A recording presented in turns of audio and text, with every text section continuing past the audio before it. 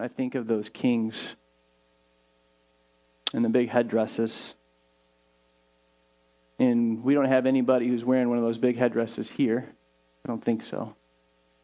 But we all have crowns, don't we? We all have things that we hold on to. We all have things that we bow down to. And a lot of times, if I'm honest about myself, the person that I bow down to too often is myself. I want things done my way. I want to hold on to things to go my way and things to happen, and just like I want what I want.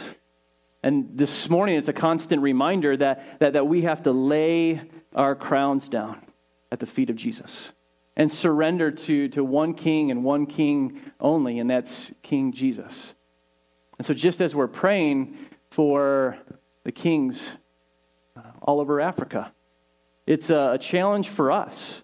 Will we come together? Will we worship King Jesus alone in every aspect of our life? Live wholly surrendered to Him and to Him alone. Last week we talked and we were looking at the story in Mark chapter 1 of Jesus coming into the synagogue. And he comes into the synagogue and he teaches with such authority, and people are blown away. They're like amazed, like, who is this who teaches with such amazing authority? We have not heard this type of teaching, even though they had tremendous scribes and knowledgeable people. And he spoke with such authority. They're like, wow, there's something different here. And then he demonstrated that authority. And he delivered a person who had an unclean spirit in him, delivered him, set him free. And I think about that, and I think about, and what was convicting me so much last week was that this man was in a religious service. This man was in church. This man was encountering religion and still was not free until he encountered Jesus. And I was convicted in my heart, like, what are the ways that we allow the enemy in? And I looked at that verse in Ephesians 4. What are the ways that we give the devil a foothold? Because in Ephesians 4, verse 27, Paul is writing to believers. He's not writing to the world. He's writing to believers. And he's like, don't give the enemy any territory in your life. Don't give him any room. And there's a lot of ways that's listed in Scripture in which we can give him room. Anytime that we don't surrender to the kingdom of God and the King of Kings, I believe we allow opportunity for the enemy to give in. Even when it comes to relationships and broken relationships, if we hold on to unforgiveness and we're like, oh no, I'm going to get this person back, and we're filled with even anger in those moments, Paul is clear in Ephesians 4, it says, in your anger do not sin, and then eventually do not give the devil a foothold. There's so many ways that we can allow the enemy in. And we got to constantly not give the devil a foothold. I think of the things that we watch. I think of unbelief. I talked about that last week. And I do really think, are we careful about all the things that we allow into our soul? We might think like, oh, we're not involved in the occult or any evil or witchcraft, but do we, I think I called it witchcraft right there, but probably is true. Do we know the source of things that we're allowing into our soul? I just heard this, like, for example, we have to be so careful. I just heard this, like, the whole phrase, knock on wood. Do you know where that came from? It came from this belief that people had that evil spirits lived in the trees. And so they went to go knock on the trees, knock on wood, to summon the spirits that live in those trees. I never knew that. I learned that a week and a half ago. And all the things that we might just simply just put out there, like, do we know where things are coming from? Are we allowing the enemy to get into our hearts, into our lives? And I think so often we want to look at the world and say, they need to change and they need to change. But I believe that there needs to be inner purity in the church, that our hearts are fully surrendered to King Jesus. What the world needs is to hear that God loves them so deeply. They need to know the gospel, the love of Jesus. And for us, we got to constantly search our hearts and say, are we living wholeheartedly before Jesus? And this is a decision that we alone have to make. I think of Captain Sunday down the road in Zeeland. I hate the drive-through that they put in like 2 or 3 years ago. Hate that. Like, why did they do that? It's too easy just to circle in there and go through the drive-through. But as I thought about that, I'm like, that's true about our lives. Like, there's temptations and things all out there. I, though, have to give into that temptation and actually drive through the drive-through. Captain Sunday isn't making me unhealthy. My decisions are making me unhealthy when I turn right into the parking lot and swing around and I'm like, oh, it's only a couple bucks for a small Oreo flurry with twist ice cream. We allow the enemy to get in. And we just have to be on guard and have to make sure that we don't give the devil a foothold in making sure that we're only bowing down to King Jesus. Well, I want to continue in the book of Mark because things are happening in Mark, and Mark happens pretty quickly. In Mark 1, verses 21 through 28, we saw last week, Jesus comes into the synagogue. He's in a place called Capernaum, this small little village on the north side of the Sea of Galilee. And he's in the synagogue and he's teaching and he's setting people free. And this is not just a once and done situation. This is not just, okay, you set that person free and then he's done. He continues to come across people who are filled with unclean spirits and he sets them free. Look at Mark 1, verses 32 through 34. It says, that evening at sundown, they brought to him all who were sick or oppressed by demons. And the whole city was gathered together at the door. Now, it wasn't like a huge city like Holland or Zeeland area. It was a smaller little village. But still, the whole city was gathered together at the door. And he healed many who were sick with various diseases. And he cast out many demons. And he would not permit the demons to speak because they knew him. Healed people of various diseases. He cast out many demons in this small village. Go on to verse 39. I don't think this one is up on the screen. But after that, he went to different villages. And it says in verse 39, he went throughout all of Galilee, preaching in their synagogues and casting out demons. Fast forward to Mark chapter 3. We're going to come back and look at some of these other stories. But Jesus' popularity is growing. And in Mark 3, verse 9, there's such a huge crowd around him that he tells the disciples to go get a boat, and he gets in the boat and he teaches so that they wouldn't smush him and they wouldn't crowd around him.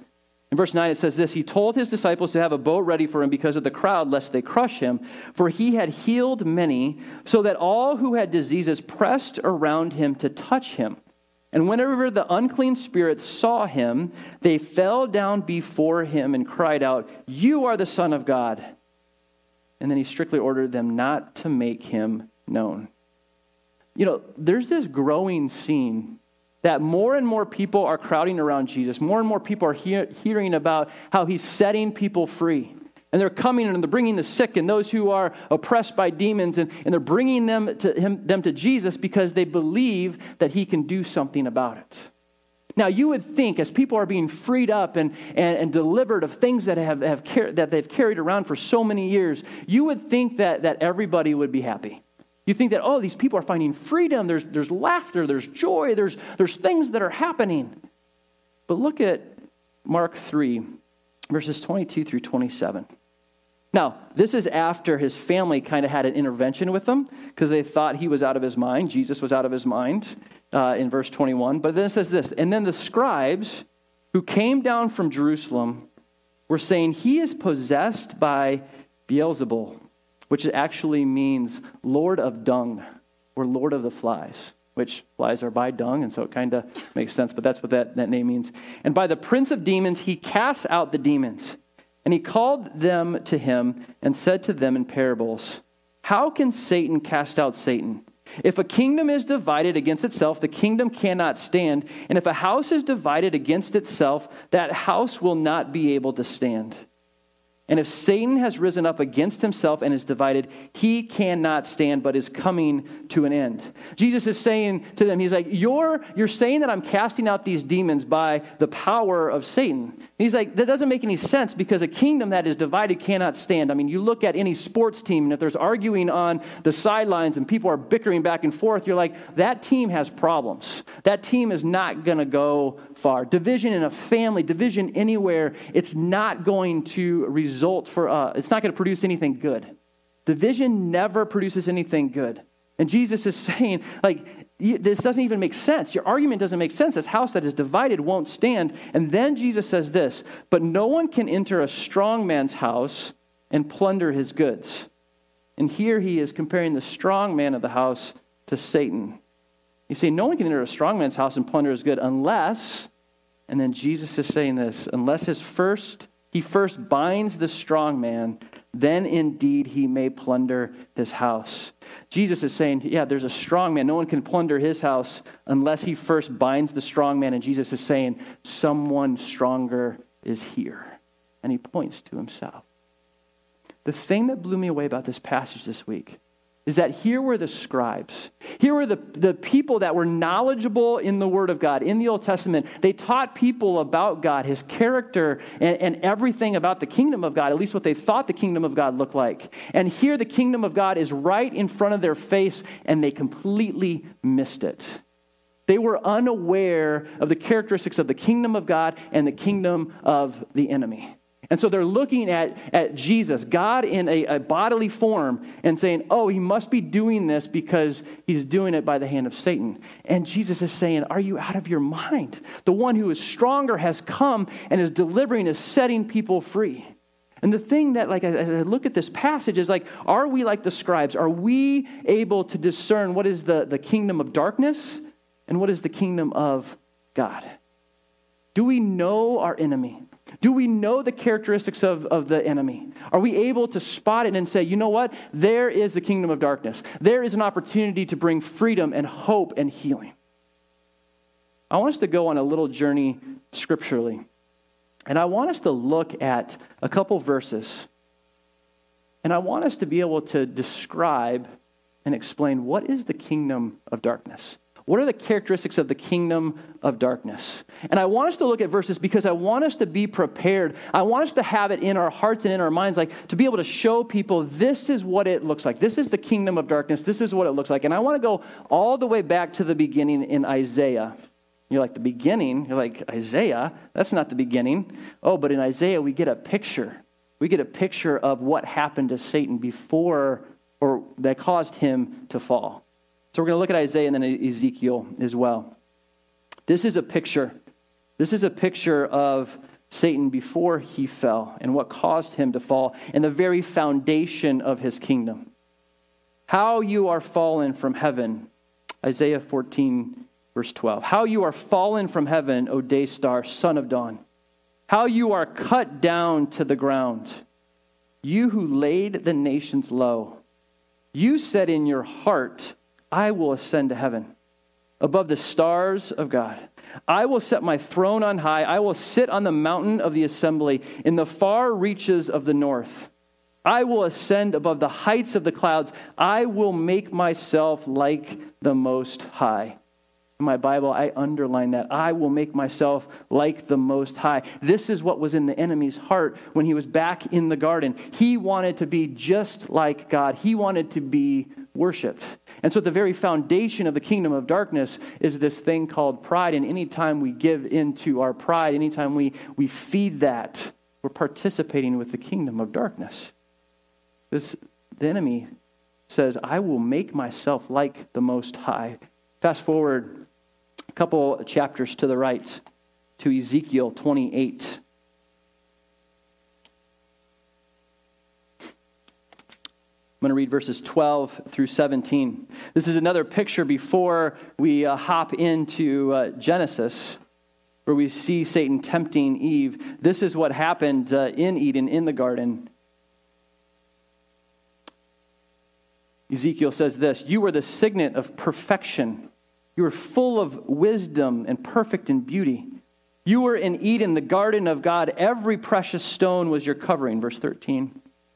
Sardis, topaz, diamond, beryl, onyx, jasper, sapphire, emerald, and carbuncle. And crafted in gold were your settings and your engravings. On that day that you were created, they were prepared. You were anointed guardian cherub. I placed you. You were on the holy mountain of God. In the midst of the stones of fire you walked. You were blameless in your ways. From the day you were created till unrighteousness was found in you, in the abundance of your trade you were filled with violence in your midst, and you sinned. So I cast you as a profane thing from the mountain of God, and I destroyed you, O guardian cherubim, from the midst of the stones of fire. And then verse 17, your heart was proud because of your beauty. You corrupted your wisdom for the sake of your splendor. I cast you to the ground. I exposed you before kings to feast their eyes on you. And again, your heart was proud because of your beauty. Fast forward to John chapter 8, verse 44, and this will be up on the screen. Here we get another picture of the kingdom of darkness. Jesus is talking to Jewish people, and they're like, our father is Abraham. And Jesus says this in John 8, verse 44. It says, you are of your father, the devil. Try that one in a conversation.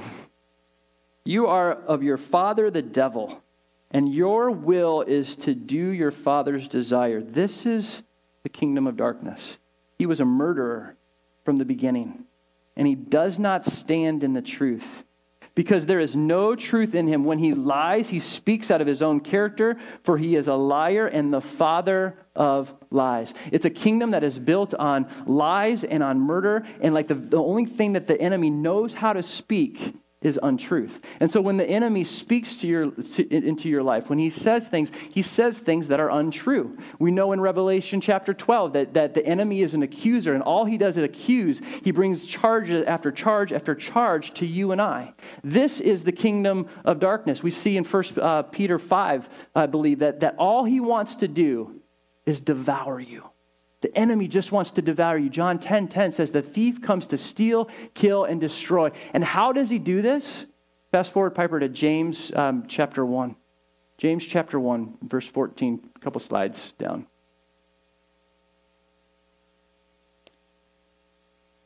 Keep on. Oh, got it? All right. I'll just read it. Just got it? This is how he does it. This is how he wants to devour. But each person is tempted when he was lured and enticed by his own desire. And desire, when it is conceived, gives birth to sin. And sin, when it is fully grown, brings forth death. This is what the enemy wants in your life. The enemy of darkness, the kingdom of darkness, is all about bringing death. Lures us, entices us to sin. And sin, the only thing that sin will ever produce is death in our life. I've looked at it in people's lives and in my life. Sin will always take you further than you want to go, and it will always cost you more than you want to pay. Nobody ever signs up for sin and says, you know what, I'm on my way to death. But that's what the enemy wants in your life. This is the kingdom of darkness, a kingdom that is built on destruction, on death, on deception, on lie after lie after lie. And here the scribes, they see people that are delivered and free, and they're like, oh, this guy's doing it all based on the kingdom of darkness, all because he's filled with a demon. They were clueless when it came to the kingdom of God, that it's all about bringing freedom and hope and healing and life. Look at Luke 11. And again, Piper, you're going to have to fast forward. I had some other things in there, but I just want to go to Luke 11. This is Luke's account of this. And I want to now just look at one verse that describes, there's so many, but one verse that describes the kingdom of God. This is Luke's account of this situation. And here we see that a demon was cast out of a man, and it was a man who was unable to speak, and all of a sudden he was able to speak. And this is what caused this uproar. And they're like, how did he do this? He's doing it by a demon. And it says this in verse 18. I'm just going to back up a little bit. Satan also is divided against himself. How will his kingdom stand? For you say that I cast out demons by Beelzebul. And if I cast out demons by Beelzebul, by whom do your sons cast them out? And Jesus is like, your people are demon-possessed too, if they're casting demons out. He says, therefore they will be your judges. But then this, but if it is by the finger of God that I cast out demons, then the kingdom of God has come upon you. If it's by the finger of God that I cast out demons, then the kingdom of God has come upon you. And what does this say about the kingdom of God? Jesus comes, and just with a finger, there is more power in the finger of God than all of the kingdom of darkness. And Jesus sets people free and is motivated by love. People that have been entrapped for year after year after year, living under the fear of death and the fear of the enemy, being enslaved, all of a sudden with a touch, with a word, Jesus sets people free. And that is the kingdom of God. And it's not about, when it comes to Jesus, when you talk about demons and all this stuff, Jesus was not a demon hunter. Jesus was not looking for demons just to deliver people. No, Jesus was and will always be about setting people free. He comes across people that are entrapped by the enemy, and he's like, get out. In the name, he doesn't say in the name of Jesus, but he says, get out, and they flee. It's all about setting people free. And this is the kingdom of God that we have stepped into if we're a follower of Jesus, and this is the kingdom of God that we are to bring to a world that is walking around West Michigan, walking around Africa, loaded down with guilt and shame and all that the enemy wants to throw their way. We have a message of freedom. But more than that, we have to live in freedom. I think about this. We have to know our enemy. But frankly, we also need to know our responsibility, but more importantly, the authority that we have. See, we look at this story. I looked at this story for years. And I'm like, I can't do that. I can't do that. I can't go up to somebody and, cast out a demon, set somebody free. But I realized how messed up I had become, how I had believed a lie and forgotten that Jesus has given me authority. Look at Mark chapter 3. We've looked at this the last couple of weeks. Mark chapter 3 says Jesus brought people together that he wanted to be with.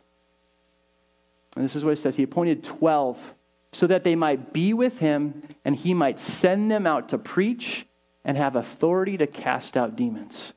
This is what Jesus gave to these 12 unschooled, ordinary people. Said, go out and preach. Go out and proclaim that the kingdom of God is here. Go out and tell people that the kingdom has come. But also when you find people who are filled with unclean spirits, who are oppressed with demons, you cast them out. You have that authority. We look at it and we say, okay, Jesus comes and he is Son of God. He is almighty. He, comes and he says, get out, and they get out because he has all authority and all power. But that same power he has given to us. And you might think, well, that's just the 12. They were the apostles. Well, fast forward to Luke chapter 10. Read that sometime. Luke chapter 10, he gave 72 people who weren't the part of the 12, but 72 people that same authority. And it says they went out and they cast out demons and they healed people and they came back and they said, we saw Satan fall from the clouds. This is amazing. And then you go on from there. Mark 16. Jesus says, I give you authority. Now go. You have authority to set people free in the name of Jesus.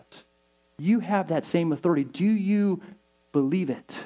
Do you believe it in such a way where you can go into a situation and say, get out in the name of Jesus?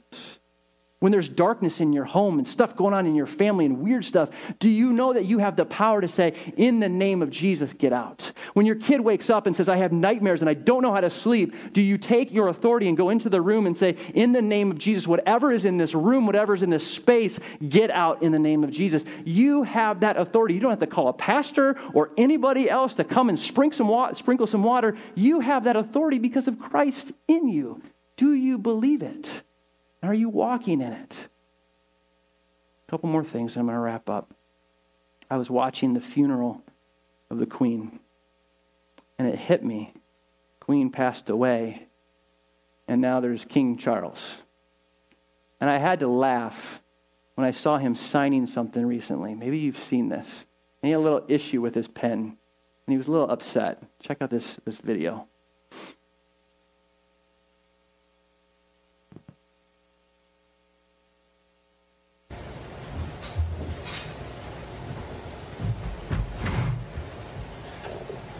Big pieces of paper.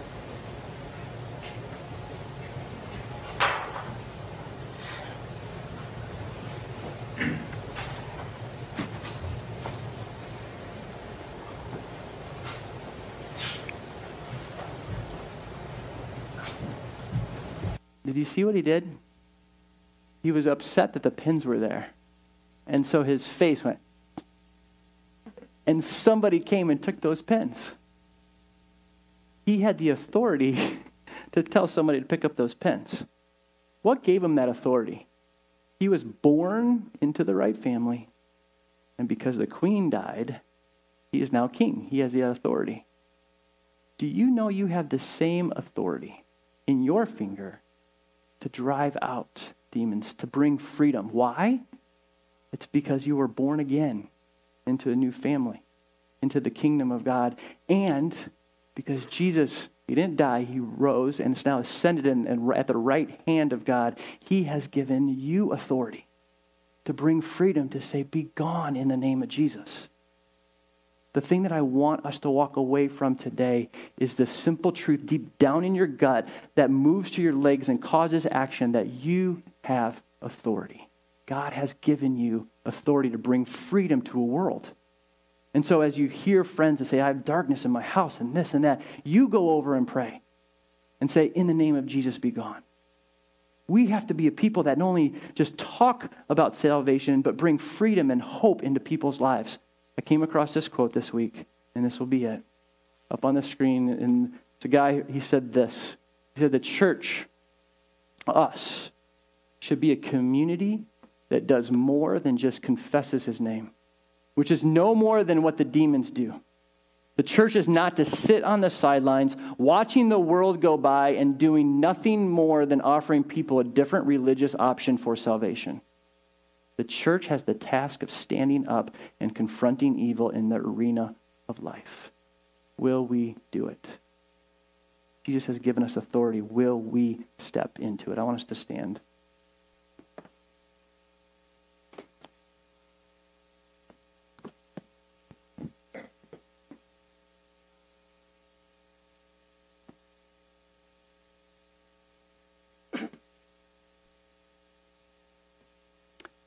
I just want to pray for us that we would believe this, that it would transform our lives.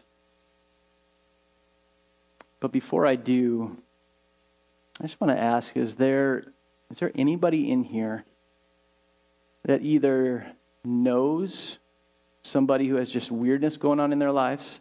Like you're like, that's just weird and it's just something strange is going on. You might know somebody, or that might be happening in your house as well. So, like, if you just know somebody or it's happening, just would you raise your hand? I would love us to gather around them and just lay a hand on them right now. I want to pray over these situations as I pray that we would believe that we have authority.